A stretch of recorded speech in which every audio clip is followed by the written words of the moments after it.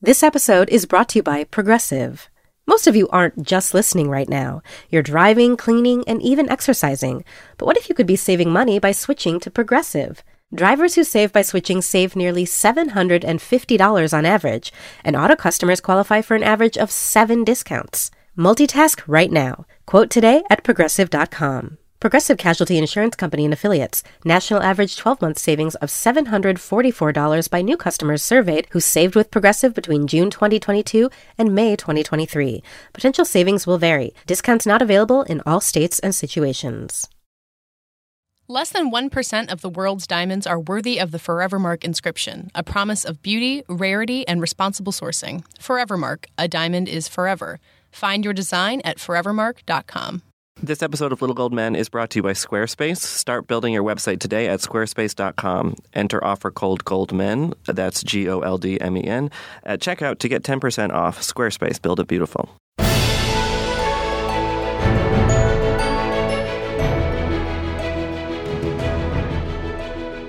Hello and welcome to Little Gold Men, the award season podcast from Vanity Fair and Panoply. I'm Katie Rich, the deputy editor of VanityFair.com, and I'm here in person with Vanity Fair's digital director, Mike Hogan. Hi, Katie. And with Vanity Fair's film critic, Richard Lawson. Hello. And this week, we've got 2 really incredible guests. First, we'll talk to Whoopi Goldberg, who is an Oscar winner, a 4-time Oscar host, and a presenter at this year's ceremony.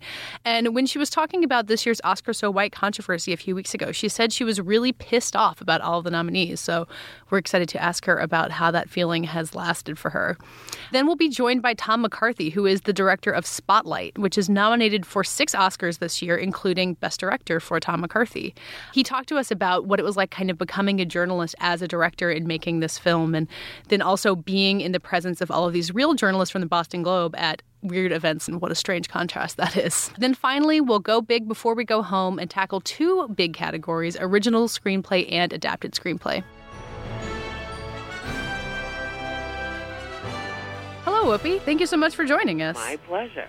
It was so exciting to realize that after we invited you to come on that you were asked to present at this year's Oscars. So it's even more topical. How did that call come through? And given that you've kind of spoken out about the controversy around this year's ceremony, was there ever any hesitation for you in joining? Well, no. I mean, in the controversy, I mean, I'm sure people feel strongly about it, but I've seen it several times. You know, I've hosted the show when it was boycotted. So, you know, for the same reasons, you know. But, you know, for me, the issue is, like, you know, let's talk about making more film where people are hired, where lots of different people are hired. Because you don't want to say just one group or just that group, because that doesn't help the situation. Let's make movies about things that have something to do with the human condition and who we are on the planet. And if you can change the makeup of the Academy all you want, in my opinion, and I'm sure that'll be a good thing. But if there's no one different to vote on, I fear we have the same trouble. And Whoopi, do you have any thoughts about how Hollywood can change? Because obviously this change at the Academy, it seems like, okay, that's a step in the right direction, but what else can be done? Well, I think it has to do with producers and directors sort of opening their heads. You know, when you say we're going to do a female Ghostbusters, you know, where's Mindy Kaling? You know, right. Why isn't she part of it? You know, why does it only have to be one person of color in each movie to make people feel like that's a big change? It's not. Let's really sort of gather folks together and say, hey, you know, if you're not making something very specific and historical, there's no reason why you can't have more than one person or 2 people in a movie. You know, balance it out a little bit. But it requires people sort of thinking beyond what they know. It requires folks to think beyond the box. Well, even if it is historical, we're all looking at Hamilton as a huge hit, right? And so there's ways of reinventing things even that way. Well, there are, but you will get much more shit from people. You know, like if you made the Diary of Anne Frank, you can't make Anne Frank an Asian girl.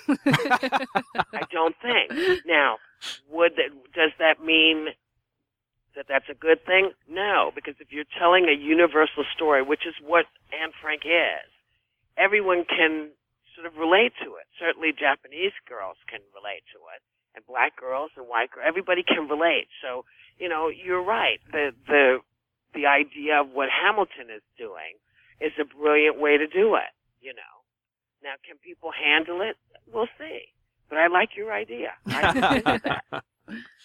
One excuse that some people fall back on when they're talking about why there can't be more diversity in these big Hollywood movies is economic. They say, well, there's just a certain segment of the population that wants to see X. Clearly, that's not true. Well, clearly not. And I think your career stands in testament to that. I mean, you have some huge grossing comedies that you were the lead of, and people were, you were winning awards for dramas. I mean, so do you think that there's just kind of a stale thinking that way? I think it's an old way of thinking, and one that didn't work before, and it doesn't work now. The people who go see movies that they're interested in, there is no reason why every superhero has to be white. None. There can be more than 2 superheroes of color, even if you just make up a new goddamn superhero. You know what I mean? Just make up a new one. But we all go see the Avengers and this and that. And, so why would you think if the story is not of interest to people that they're not going to go see it? Part of it is, people don't want to have their movie looked at as an ethnic movie. But clearly, things must be changing because while Straight Outta Compton may not have gotten more Oscar nods, it certainly was a blockbuster at the movies. Yeah. So clearly there is an appetite for that, Life of Pi, Bollywood movies. There are tons of movies that have lots of different people in them that people go to see if it's a good film, if it's an interesting film, and if it connects to you on some level. And the idea that, people keep saying, well, the Academy is half or most of the Academy is 62, 63-year-old white guys. Well, those guys are all the guys that were coming up and made the changes. You know what I'm saying? These are the guys that made the changes. The guy who is the partner of Ron Howard. Brian Grazer? Yes. Is the mastermind, one of the masterminds behind Empire. Mm-hmm. You look at who these guys are. You're talking about folks who actually have made the changes that people keep saying they want to see. And the changes that now seem to be rolling in, not as fast, of course, as people would like them. Yeah, it would be great to see a movie every year where people of color and women are nominated. But it just, every 2 years it's happening. But think about this, you guys. From 1939, when Hattie McDaniel was the first black female, to when I got my Oscar, that's 70 years. That's how long it took for another black female to win. Mm-hmm. Now, go from when I won my Oscar to the next time anybody won an Oscar. Any black female won an Oscar. It didn't take 70 years. So it's happening. It's not happening as fast, but, put folks in movies where they might get nominated and magic might actually happen. So we wanted to talk to you about that night that you won your Oscar. I was watching the speech on YouTube today. What do you remember about giving that speech? Is it all a blur for you, or is it really vivid? It's a big blur. But I do remember this. I remember looking out and seeing, the women that I got to sit with who were also nominated in the category, who I really, really liked, and all the folks like Gregory Peck and Sophia Loren and folks who I watched as a kid, and who I got to meet and spend time with and saying, this is part of what you've produced is me. Whether, for better or for worse, I am that kid that was sitting going, I want to do that. And no one told me I couldn't. Mm. No one ever said, well, you're kind of dark. No one ever said that. And also, no one ever said, well, because I hoped to win an Oscar when I was a little kid. Nobody ever said, hey, it's it might be a while because you don't look like everybody else. Was that your parents who were just encouraging you in that way? My mom was like, listen, you want to do it, you can do it. It might be hard because you got to be really good to win. Not you got to be white, but you got to be really good. And now I say that and I put a comma in that because what I'd love for you guys to do is to look up all the fabulous actors who were never nominated. Mm-hmm. Donald Sutherland, Cary Grant. I mean, there are so many, who have never fucking been nominated. So how can, that's what you have to take a look at. Well, do you think that that's what was behind somebody like Charlotte Rampling saying, hey, there's definitely not enough Oscar nominations for anybody, let alone... No, what she said was ridiculous. Yeah. I think it's closer to what Michael Caine was saying, which is be patient. Mm-hmm. Right, okay. Because I think the rest of that conversation would have been, be patient. There are so many people who have never been nominated.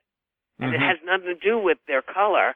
It just has to do with this is how the votes go down. And that's the other thing is, you can put as many people as you want in the Academy. The votes will go down the way the votes go down. People like what they like when they like it.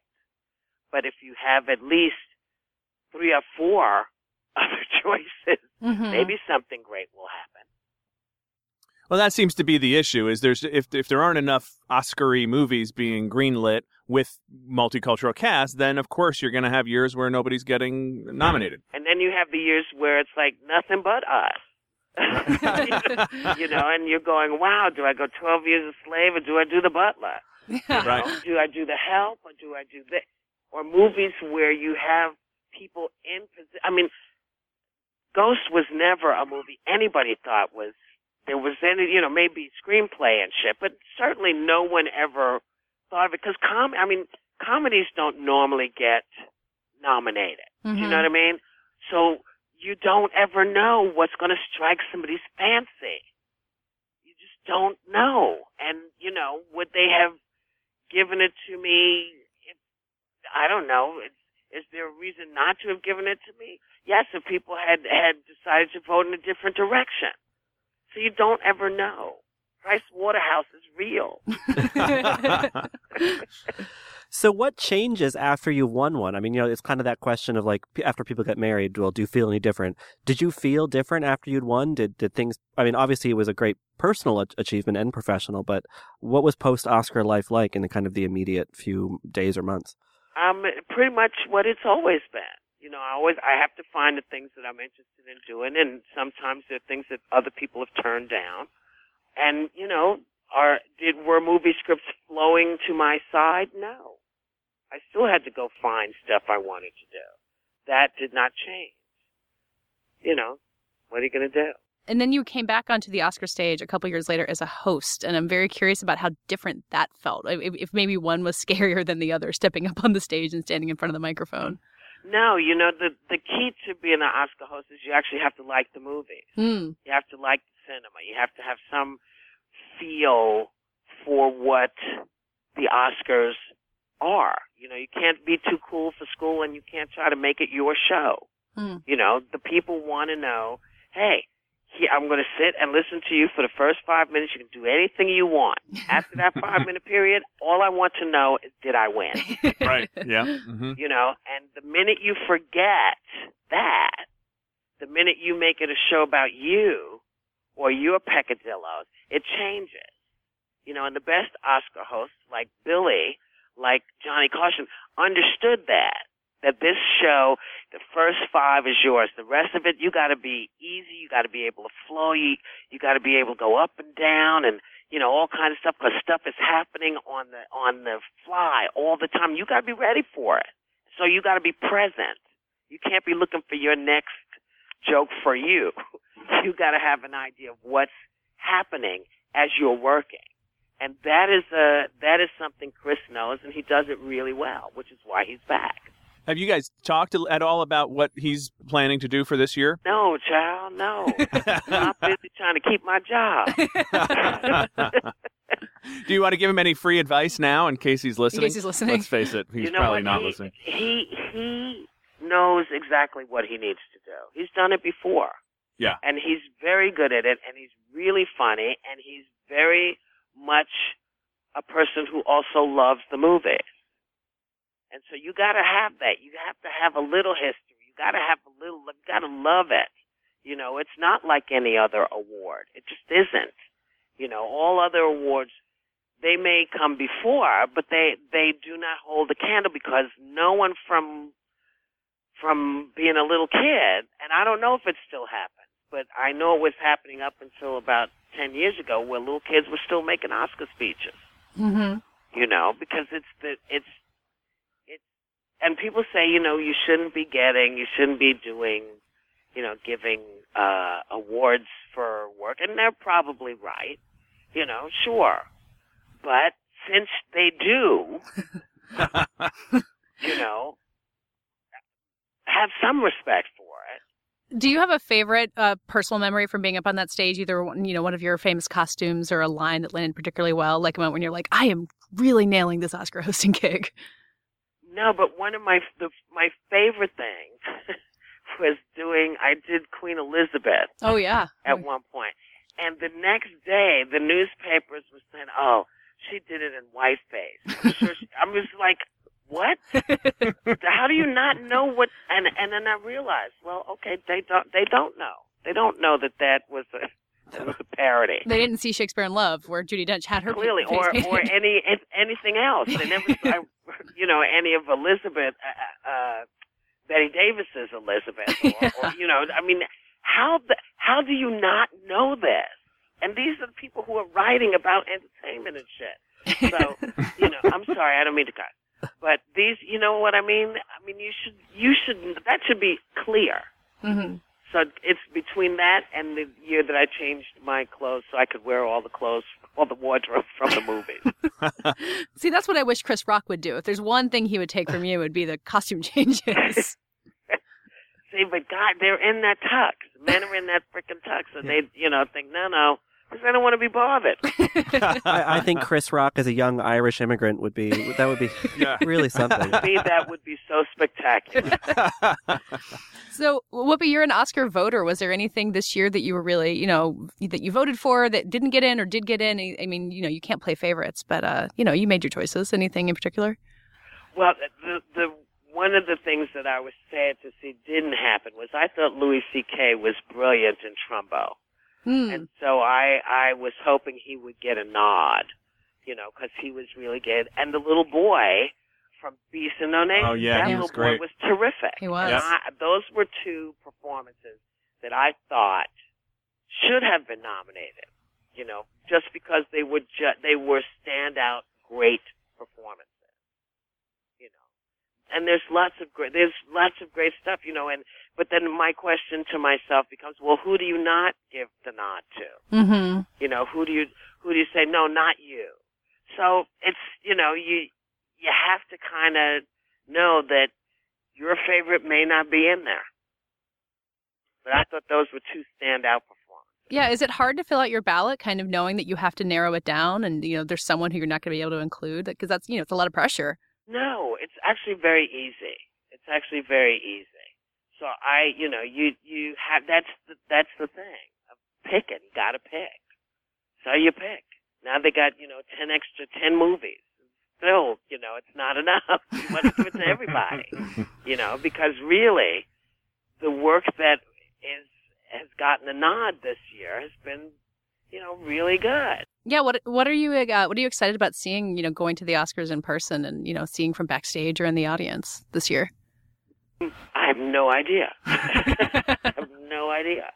Just because it's like, oh, I know how to do this. I've done this before. Yeah. So I'm always thrilled to see people who are nominated and people who have won and people who are presenting. I mean, for me, it's an opportunity to see folks I haven't seen for a long time because I'm always here. So it's nice to be able to go and look and say, hey, you were really great, you know, or say, hey, nice to see you again, or congratulations, welcome back, you know. So it's nice, and when you've been around long enough, you know lots of people. And so that's kind of like, oh, yeah, I know, yeah. I remember when you were little, you know. It's like really freaky. So you'll hit up some of the parties, or is this all happening at the show itself?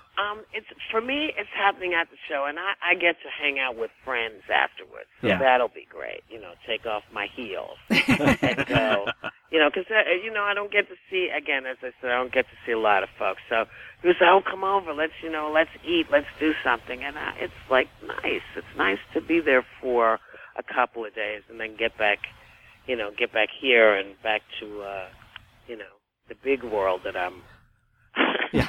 that I live in at the View. It sounds like a really glamorous high school reunion in that way, sort of, or a family reunion. I think a family reunion is closer because, when you've been around long enough, you've worked with a lot of different folks who are, who were clapper loaders who are now up for Academy Awards because they've become the DP, director of photography, or you worked with somebody who was a wardrobe PA, and suddenly you turn around and now they're head wardrobe person on the film. It's really something. And then actors, just actors that you've grown up with, and everybody's grown up together. It's kind of lovely.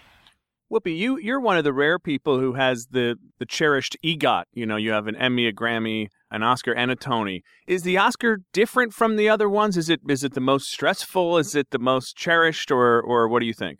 Well, it's the one that I knew best because, of course, that was what I always wanted to be, was an actor. Right. So to have gotten the Tony, because we produced a great musical, and to have gotten the Grammy because of my one-person show, it's kind of wonderful. And the Emmy, gotten because of The View, and then I did something for Hattie McDaniel, a documentary about Hattie McDaniel. So my EGOT is buried. It covers really all angles. So that's what makes it so exciting. That particular makes it so exciting for me. When new people EGOT, do you feel like you're welcoming them to the club? Like Robert Lopez, who did Book of Mormon and Frozen, is a recent one. Are you guys bring him into the secret cabal? Well, once they meet, and I hope they let me know where. I hope that you're, at the door greeting everybody. No, I don't. It's you would think that everyone would be much closer than they are. You know what? This should be a Vanity Fair annual party. We got to do the annual EGOT party. I think so. There's like 6 people living who have EGOT, so it'll be a very exclusive party. Well, this was so good, Whoopi. Whoopi, you're like the kind of patron saint of the Oscars. You've won, you've hosted, you're always game to talk about it. We really appreciate it. Thank you for... It's my pleasure. Thanks for wanting to. It's something that I've, that I really, I don't know. I know it's flawed, but talking about not being present is kind of not right. Yeah. So I think if you're going to make a statement, get up on the stage and let people say, "Ooh, black people." Is that your plan? With your presence? I think it's evident once I show up. It's like, yeah, I'm here. Thanks. Ever since I was a little kid, I wanted this. You don't know. My brother's sitting there, he says, thank God we don't have to listen to anymore. You can do it now. My mom's home, everybody's watching. I have to thank the people at Paramount. I have to thank Jerry Zucker for taking the time he took before he decided to use me, because it meant he was sure that it was for me. I had to thank Patrick Swayze, who's a stand-up guy, and went to them and said, I want to do it with her. I want to thank Demi. I want to thank everybody who makes movies. I come from New York. As a little kid, I lived in the projects. And you're the people I watched. You're the people who made me want to be an actor. I'm so proud to be here. I'm proud to be an actor. And I'm going to keep on acting. And thank you so much. Before we move on to our conversation with Tom McCarthy, a word from our sponsor. In Forevermark's pursuit of absolute beauty, every Forevermark diamond undergoes a journey of rigorous selection. That's why less than 1% of the world's diamonds are worthy of the Forevermark inscription, a promise of beauty, rarity, and responsible sourcing. Each Forevermark diamond originates at a carefully selected source that provides benefits to its country and local community. This ensures that a Forevermark diamond helps improve the lives of those involved in its journey, so you can feel proud to give, own, or wear your Forevermark diamond. Forevermark, a diamond is forever. Find your design at forevermark.com.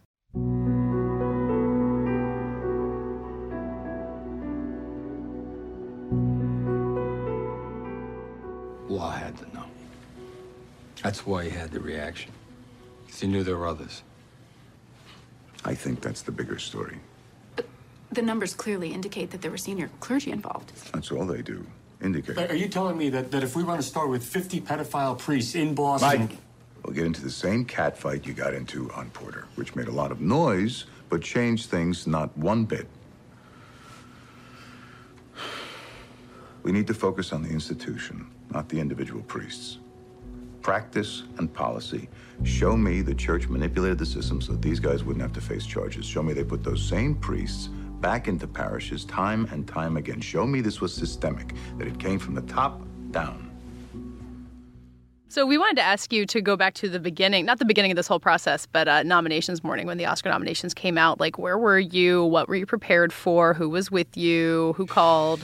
I was at home with my wife. And, in New York? Yep. We live in Tribeca and my two kids. And, you know, I had the great good fortune of the first time I was nominated, it was for Up, and as a writer, and for the film Up that Pete Docter directed. And I had no idea the nominations were happening. I just don't normally track that. And so I suddenly got a bunch of texts. I'm like, what is going on? Everyone's like, yeah, congrats. And then finally Pete Docter himself called me. And he had to tell me.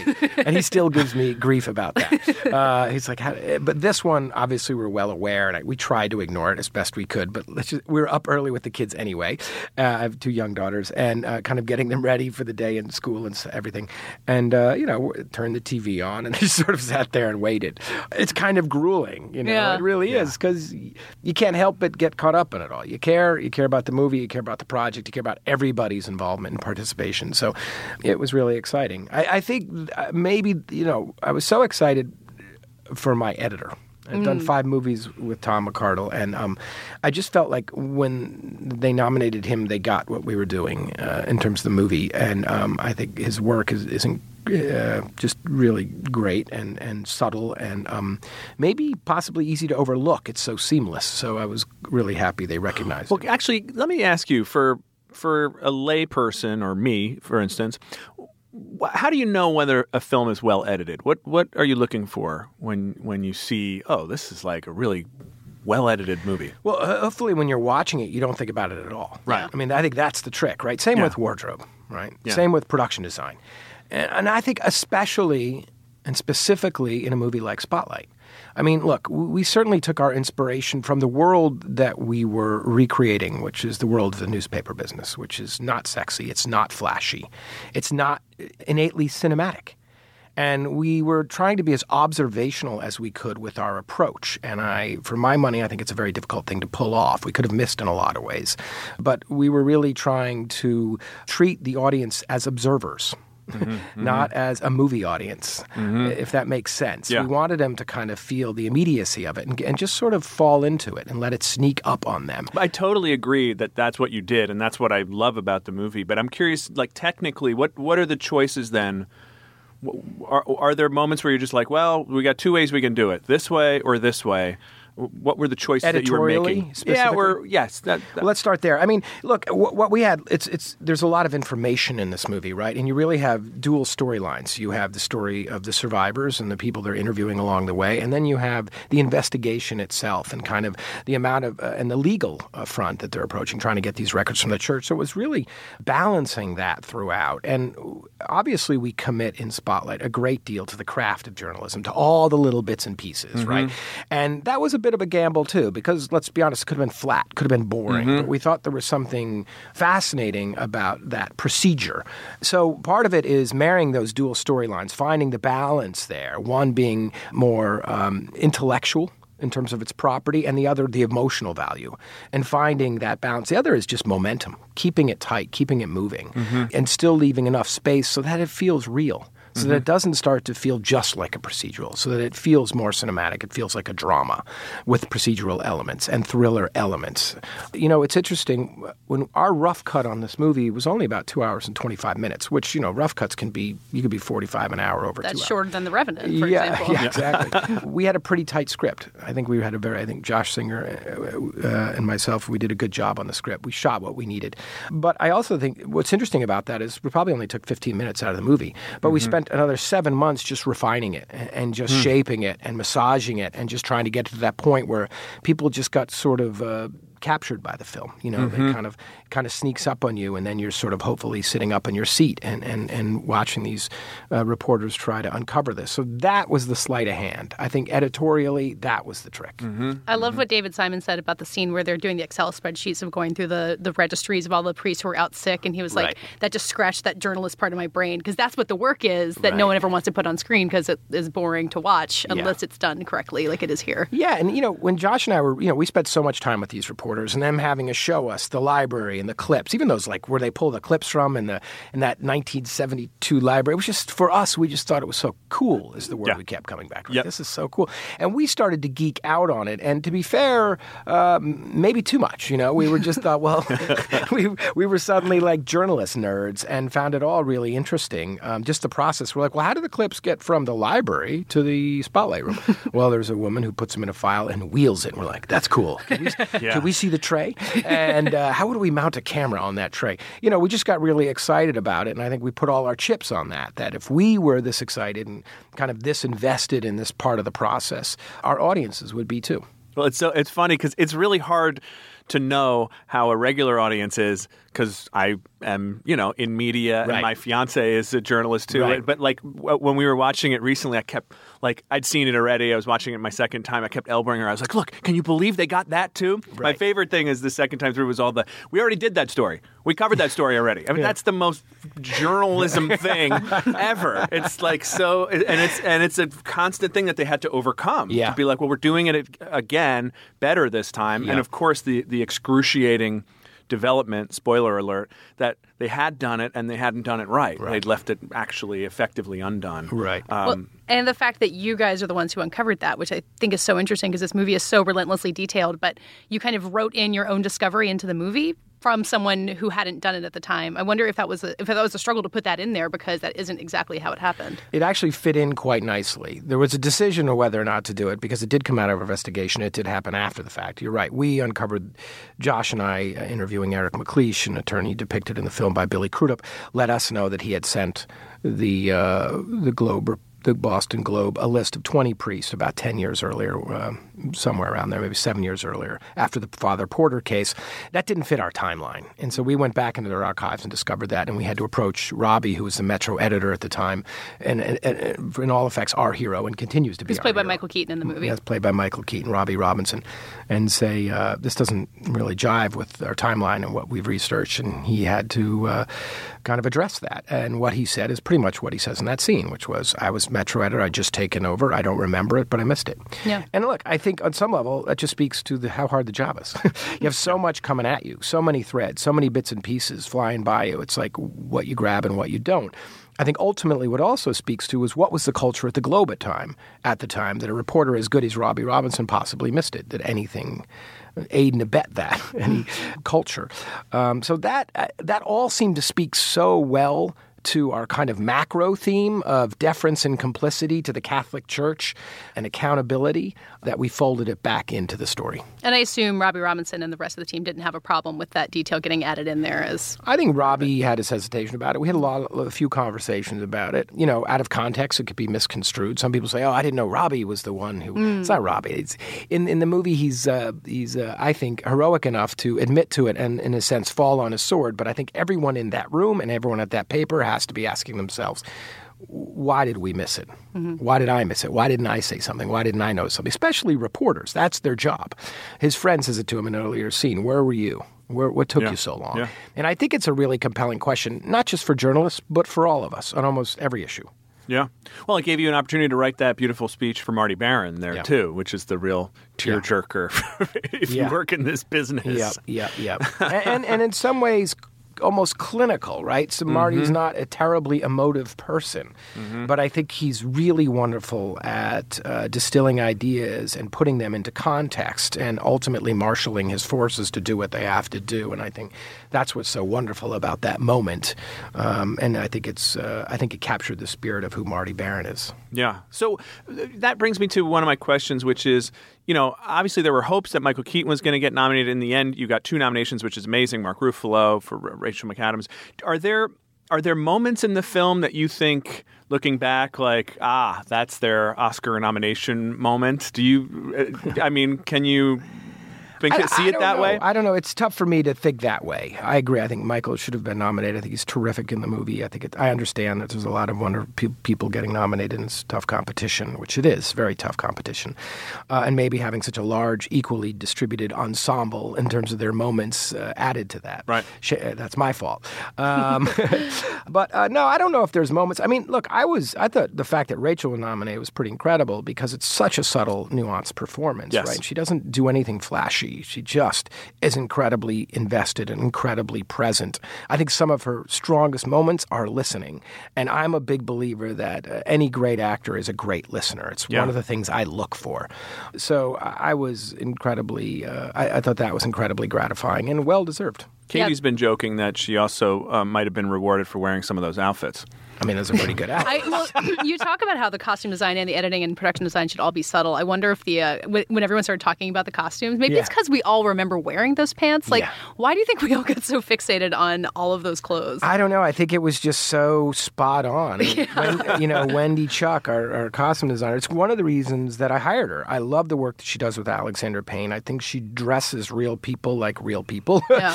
For better or for worse. Not everything fits perfectly. And look, for these people, it's as she said, it's their uniform. They don't give it a lot of thought. They have their things, their ensemble that works well together, and Rachel wore a lot of the same clothes throughout that, little variations on a theme, and I think it speaks a lot to who the people are. It speaks a lot to character. Yeah.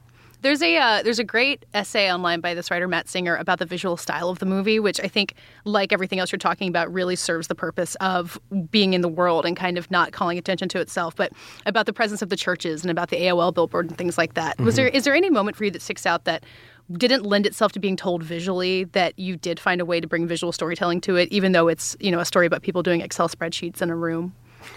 With this one, there are probably more of those moments than not, right? I mean, Masa, my cinematographer, Masa Nobutake Inagi, that was like our first discussion. Where do we find the cinema in this, and what does that look like? And, when we were just even conceiving shots, we thought, that's going too far. Right? We got to figure out another way to do this. So maybe one shot, which you're referring to, there's Mike Resendez in the film, played by Mark Ruffalo. He develops a relationship with a former priest who's been studying child abuse for 35 years within the Catholic Church and reporting on priests and the psychosis of abuse. And we had a scene where the group for the first time gets to meet Richard Sipe, but only on the phone.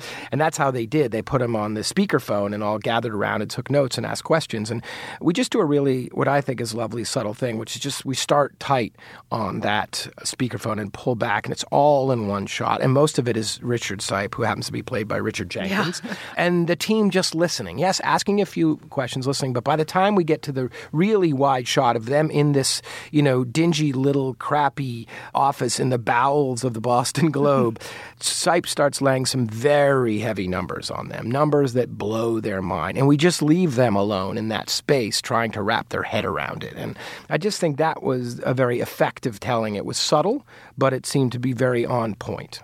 And the Richard Jenkins presence does give us, the audience, kind of a metatextual, like, oh, this is important. I know that guy's voice. Like, even if you don't register it, it kind of tells you something just through casting. Yeah, and he has a wonderful kind of folksy authority to his voice, where you think he's just that guy. And we spent a lot of time thinking about it. I think it was my editor who might have suggested it, because we just sat in the room, and it's like, what about Jenkins? I'm like, calling him. And I know you have his phone number. I called him. And his first thing was like, well, I'll do it, but I'm not very good at it. I was like, let me worry about that. And it was terrific. Very good at acting. I think Richard Jenkins could. He was specifically talking about doing voiceovers. Oh. And I'm like, this isn't an ad. Right. It's a character. We're not selling Volvos here. Yeah, and I think when he read it, he kind of got into it, and he's just great. So when you look at the other directors who are nominated for Best Director, and do you feel like the close shot on a tape recorder is going to people are going to look at that in a car exploding in Mad Max, and it's an unfair competition? Or is it... how do you size up your competition in something like this? It is crazy. Look, I don't size it up. I think because at the end of the day, I feel like it's crazy to be comparing all of us, right? Yeah. From Mad Max to Spotlight to Room to The Revenant, The Big Short. They're all just completely different movies, and I think all work very well. So I consider myself fortunate to be in the group, fortunate to be nominated, and that's genuine. I mean, 6 nominations for a movie like this is just great, and I think it speaks to the work of the entire team, everyone, producers, actors, creative team, crew. I mean, that's something we all celebrate together, and it's a really wonderful feeling. So I try to resist that as much as possible, and it's a slippery slope because it feels like it's the college playoffs suddenly, and you're like, hold it, but I'm not a politician and I'm not an athlete. I'm a filmmaker, and why does this not feel natural to me comparing movies? Right. So I do as much as they tell me to do in support of the movie because I think it's a big part of my job. I look at this period, I think my co-writer, Josh Singer, I got to credit him, we were both talking about kind of hitting the wall a little bit recently. Like, wow, we've been talking about this movie for 4 or 5 months, and let's face it, we're not that interesting. And, there's other interesting people out there to talk to. But I think he put it best when he said, let's look at it as we got 6 more weeks to discuss the issues of this movie and the platform for the movie. And that is important. People are, in a sense, paying us to talk about that. And look, we are giving voice to an incredibly disenfranchised group, which is the survivors of child abuse. And no one, they don't have a very big voice. They don't have a platform. They're not podcasting all around the country, and they're not talking in the Washington Post and the New York Times and the LA Times. We are, and we can speak for them. And this is very much a problem. They're thrilled by the response to this movie. Why? Because more survivors have come forward. Churches are taking action. Archdioceses are taking action. They're acknowledging the power of not only the film, but the reporting that the film is based on. And that's really exciting. That reward is incredible. I was going to ask you, what have been, do you have specific stories of things that have come out of it, and what has the response of the church been? Every day we hear another story about survivors coming across. We hear from the survivor networks. We hear from lawyers like Mitch Garabedian, who's like, just so you know, people coming through the door, they're talking. It's empowering people to come forward, which quite honestly, as soon as they had a sense of the movie, and some of these organizations early on had a chance to see the movie, they started preparing for it. They knew. Yeah. They knew that that's the reach of movies. They were really excited then. And they're even more excited now. Yeah. And it's, it was interesting. After we lost at the Golden Globes, we all went out and had some drinks and woke up the next day and realized we had work to do. But Phil Saviano reached out to Josh and I, who's depicted in the movie by Neil Huff, and he's just a wonderful guy and a real activist on this cause. And he had posted on his Facebook page, if anyone wants to send a message, and all these survivors had reached out with testimonials. And Josh and I, the next day we read through it individually and just called each other. We're like, wow, that's really amazing. It was just like a wonderful gesture, and 2, just incredibly powerful. So that's what we're hearing. And I think, in this time of year where we get a little awards crazy, it's nice to focus on that. And I think one of the things that we try to do is, it's tempting and it's fun for us to treat the whole thing like a horse race. Yeah. And then I'm glad you brought up this actual human good things that come out of it. Yeah. And I think the other thing that makes it not seem like a completely absurd waste of time is that it brings attention to really great films, right? And so I'm curious to know, from the time when you started being first there's the film's release, then there's awards buzz, then there's actual nominations coming through, then there's Oscar nominations. How does the marketing of the film and the availability of the film and visibility of the film change over that time? Well, I think it's still happening, right? I think it's still out there. I think we're at more theaters now than we have been. So, it's a difficult thing for me to gauge because I engage to some degree, but you're right. It's too much for me and it's too personal. So sometimes I disengage from all the noise because I just can't pay attention to everything. Yeah. My wife's much better at it. She treats it like sports radio. Right. She's like, did you read this? Do you know? And after times I'm like, I like sports radio for sports radio. Right. I turn on ESPN to turn out the world. Yeah. So I get it. And you're right. It's exciting and interesting at times, right? And there's some really great people writing about the movies. In terms of the general public and the response, you could feel it as a filmmaker because you just start hearing from people around the country. Yeah. You really do. I was just over in Ireland, in the UK, promoting the movie, and that was really exciting. I mean, Ireland's transformation in terms of the response to the Catholic Church is really strong, and it's still happening. Yeah. And you could just feel the anger there. Yeah. You can literally, palpably feel it. And what a hot topic this is. Yeah. And I feel like they have a sense that this is still playing around the world, you know. And I think that's something that we take very seriously. It's one of the things that's been very tiring, quite honestly, about, and I use that word, you know, people work much harder than I do right now. I get it. But you're not exactly eating raw bison liver. I'm not eating raw bison liver. I want to. But I will say, you know, part of it is when you're promoting a movie like this, you spend a lot of time right now talking about the issue. And it's not just, you can't just sort of phone it in.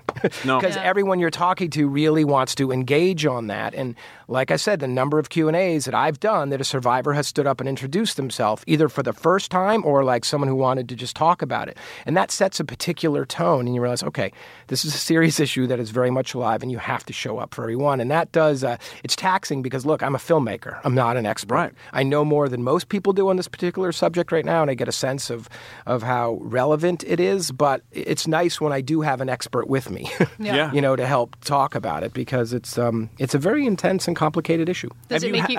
have you had blowback from the church at all, or are they kind of just like at this point folded? No, you know, I thought, folded. I thought they would remain largely silent. Mm-hmm. That was my guess, my bet. They've been surprisingly vocally supportive of the movie. Really? Both in terms institutionally and in terms of their laity, certainly. A lot of people reaching out, a lot of sort of the reviews and like Jesuit journals and things like that. Those have been some of my most interesting interviews, actually. Yeah. Talking to Jesuits. Well, Jesuits are smart. Smart people. I was educated by them. Yeah, same here. At Boston College. And they're really interesting, right? And maybe in context somewhat liberal-minded and forward-thinking and inclusive. And they've just turned out to be some really interesting interviews. But, I mean, even Cardinal O'Malley, who took over for Cardinal Law in Boston, he replaced him, and he saw it and sort of went on the record as saying some nice things about the film and acknowledging the power of the work of the Spotlight team. Yeah. Do you get nervous when either those people are in, like, was there any audience you were nervous about screening this for that you were hoping for the reaction, whether it be the Boston Globe staff or survivors? Or Absolutely. Greece? So, you know, it's the first time I've made a movie based on actual events, based on real people, written and directed, co-written and directed. I will say in order, first, it was incredibly nerve-wracking showing the reporters the first time because we had grown very close to them and we cared a lot about them. Did you wait till you had a final cut before you showed it to We them? were pretty close to locking. We hadn't locked. I showed Marty Barron in my edit room. That's terrifying because he's an incredibly impressive and intelligent man, and he doesn't mince words. And then Josh and I took a train up to Boston and showed the rest of the team, and it was just so odd, such an odd feeling, and very different than showing actors or producers or audiences. Just a unique feeling. So that was the first hurdle, and we had their enthusiastic support. So that was exciting. I would say the survivors was the next one. Unfortunately, I was stuck on the West Coast, and Josh and actually two of the actors who play the survivors, Michael Cyril Creighton and Neil Huff, went up and showed it to us, a number of survivors, two of them depicted in the film, and that was very emotional. By all accounts, they were kind of immediately calling me after and saying, wow, it's very emotional, and we're glad we shared it with them privately. And then finally, we did a screening down in D.C. For 300 investigative journalists. Oh, boy. Yeah, that David Simon moderated the panel. Now that almost... not I would be sure to show it to David Simon, period. Not mention 300 look, more. I'm sure you guys know I was on the 5th season of The Wire. I played a journalist. David was sort of the devil on my shoulder. I'm like, and he ended up editing right next to me in New York. And I'm like, this is unbelievable. What was he working on? Show Me a Hero? Wonderful show. Great show. If you haven't seen it, watch that show. Super cool. Paul Haggis did a great job on it. But, you know, and I asked my editor. I'd be like, Simon's here today. Damn it. He's going to see this, Tom. And Tom would be like, it's a little late now. We're close to done. But David saw it and had some nice words and then moderated this panel. And it was just that. Once we got over that hump, I turned to Josh McCarthy. I'm like, okay, I'm good. Now let's turn it over to the critics and see what happens. Yeah. How much was that 5th season of The Wire an inspiration for this film, do you think? Maybe more so than I understand right now, right? Because one, it was my introduction to what it is to be a journalist, because I had to play one, I had to learn, I had to, do some research, spend time with it. I was committed, to a very good script that fleshed out in very clear ways what a journalist does and shouldn't do in my case. So that was really interesting. But two, David's just a great storyteller, right? I really love how he approaches story. He has a journalistic approach to storytelling, and I would say that certainly informed how we approach Spotlight on some level. So probably quite a bit. And one, I was just motivated not to screw it up because I knew he was going to see it. So maybe that's the third way. But when I left that, it was such a seminal season on that show, and certainly in terms of journalists, right? I've heard from so many journalists, wow, this season of The Wire, bam. Yep. So I never planned on revisiting it. When it wasn't until the story was brought to me that I thought I can't pass this up. Yeah. Does all this make you want to make your next movie about high school wrestling again, or something that is much less of a heavy topic? Just to well, I think I'm done with high school wrestling. Just thinking of something a little light along those lines. It's a great question, actually, right? Because I haven't had much time to really much creative space in the last 6 months. Because I finished this movie in August. We premiered it at Venice, the Venice Film Festival in September, and I've been more or less on the ride since. Yeah. So I'm I'm a slow thinker. I really need some space, and I just sit in my office and stare at my dog and hope one of us comes up with an idea. So I don't know, but I have started to wrap my head around it just recently as this winds down a little bit, the press anyway. And it's, I don't know where I want to go next. You do sort of think, where did I come from? What was the last project or last two projects? And that does have an impact. But ultimately, you're just looking for something that just grabs you, that engages you, that idea, that image, that story. Yeah. You some of the folks depicted in the film have had some criticisms, and actually the Boston Globe has covered some of that. Has that been weird being on the other side of their reporting? A little bit, because I think there was one case that we didn't feel it was very good reporting.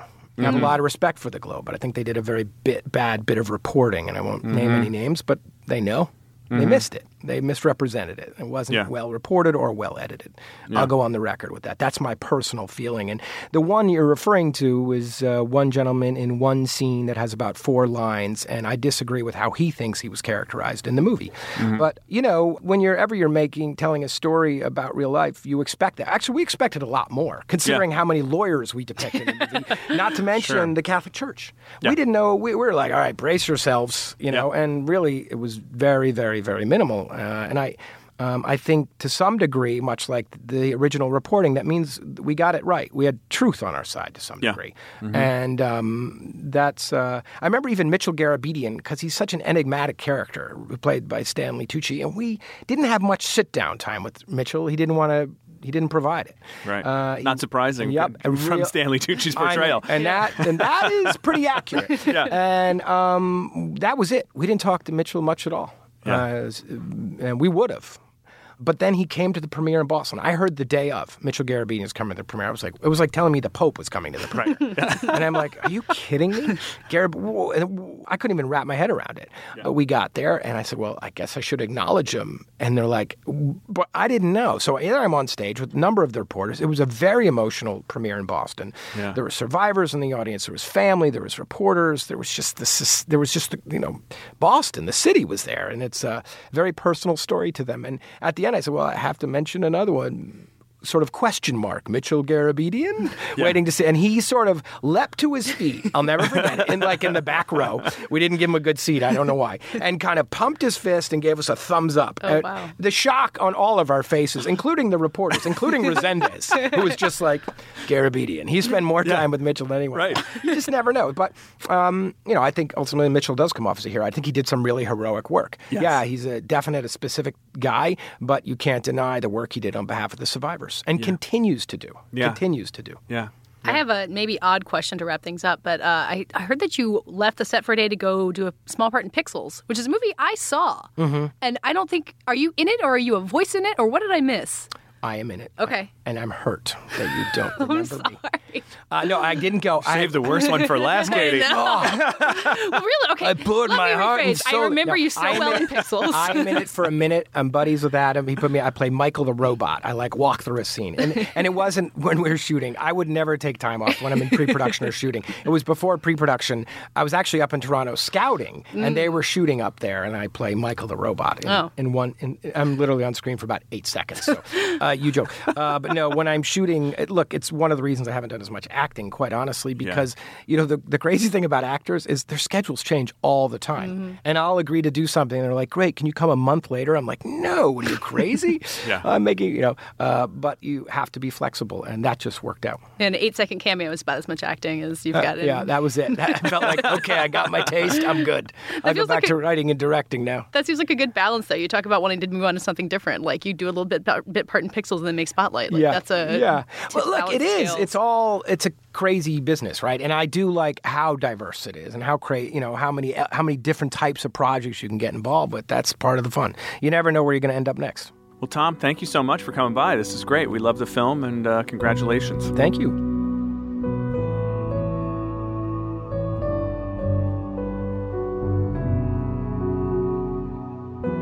And now, before we go big, before we go home, a word from our sponsor. This episode of Little Gold Men is sponsored by Squarespace.com. If you wanted to start your own Oscar blog and compete with the likes of Gold Derby and VanityFair.com, you could. With Squarespace, you can make sites that look professionally designed regardless of your skill level with coding. There is no coding required, in fact. It has intuitive and easy-to-use tools, and you get a free domain if you sign up for a year. When you decide to sign up for Squarespace, make sure to use the offer code GOLDMEN, GOLDMEN, to get 10% off your first purchase. Squarespace, build it beautiful.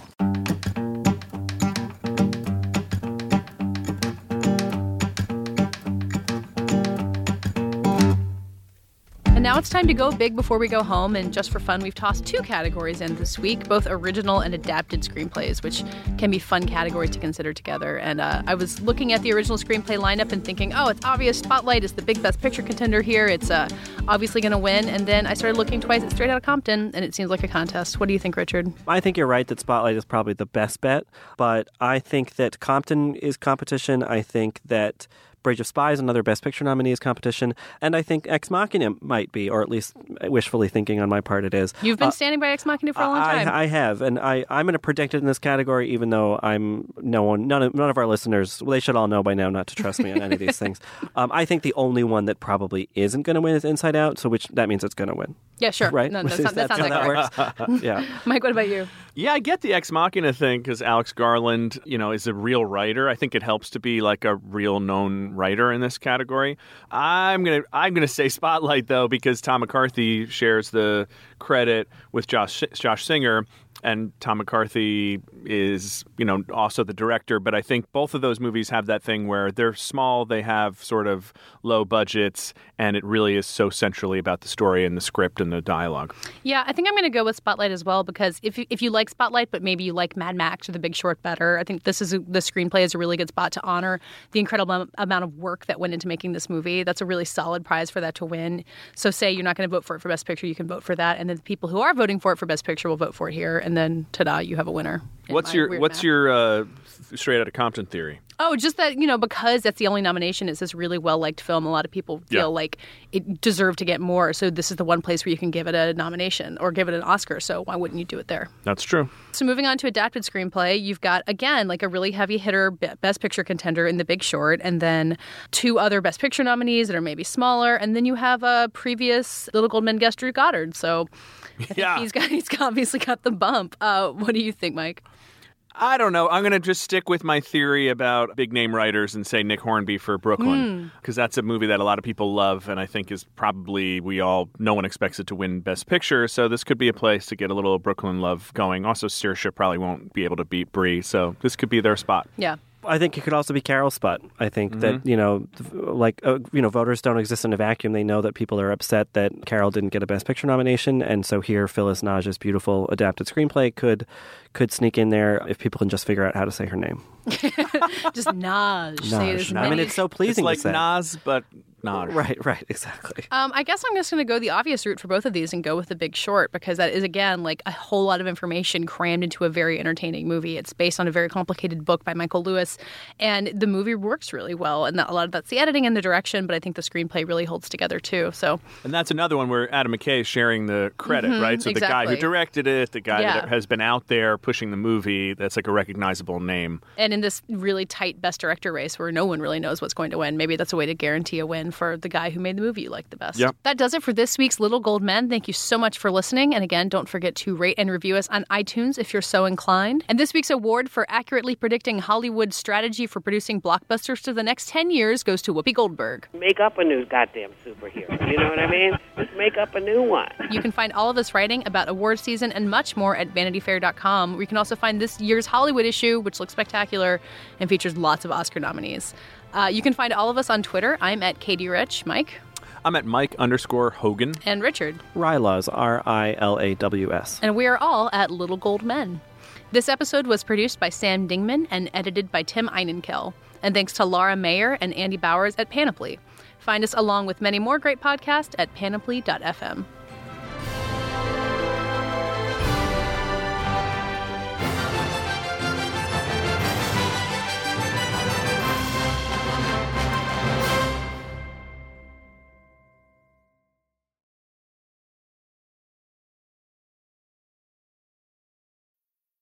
I'm Alex Schwartz. I'm Nomi Fry. I'm Vincent Cunningham, and this is Critics at Large, a New Yorker podcast for the culturally curious.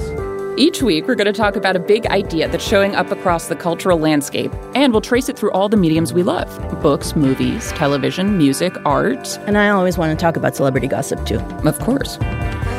What are you guys excited to cover in the next few months? There's a new translation of the Iliad that's coming out, Emily Wilson. Really excited to see whether I can read the Iliad again, whether I'm that literate. I mean, the jury is out.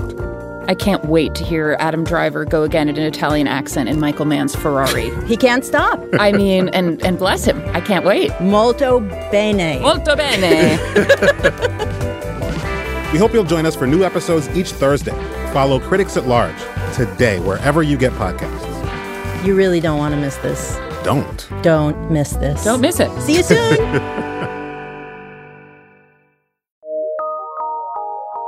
From PRX.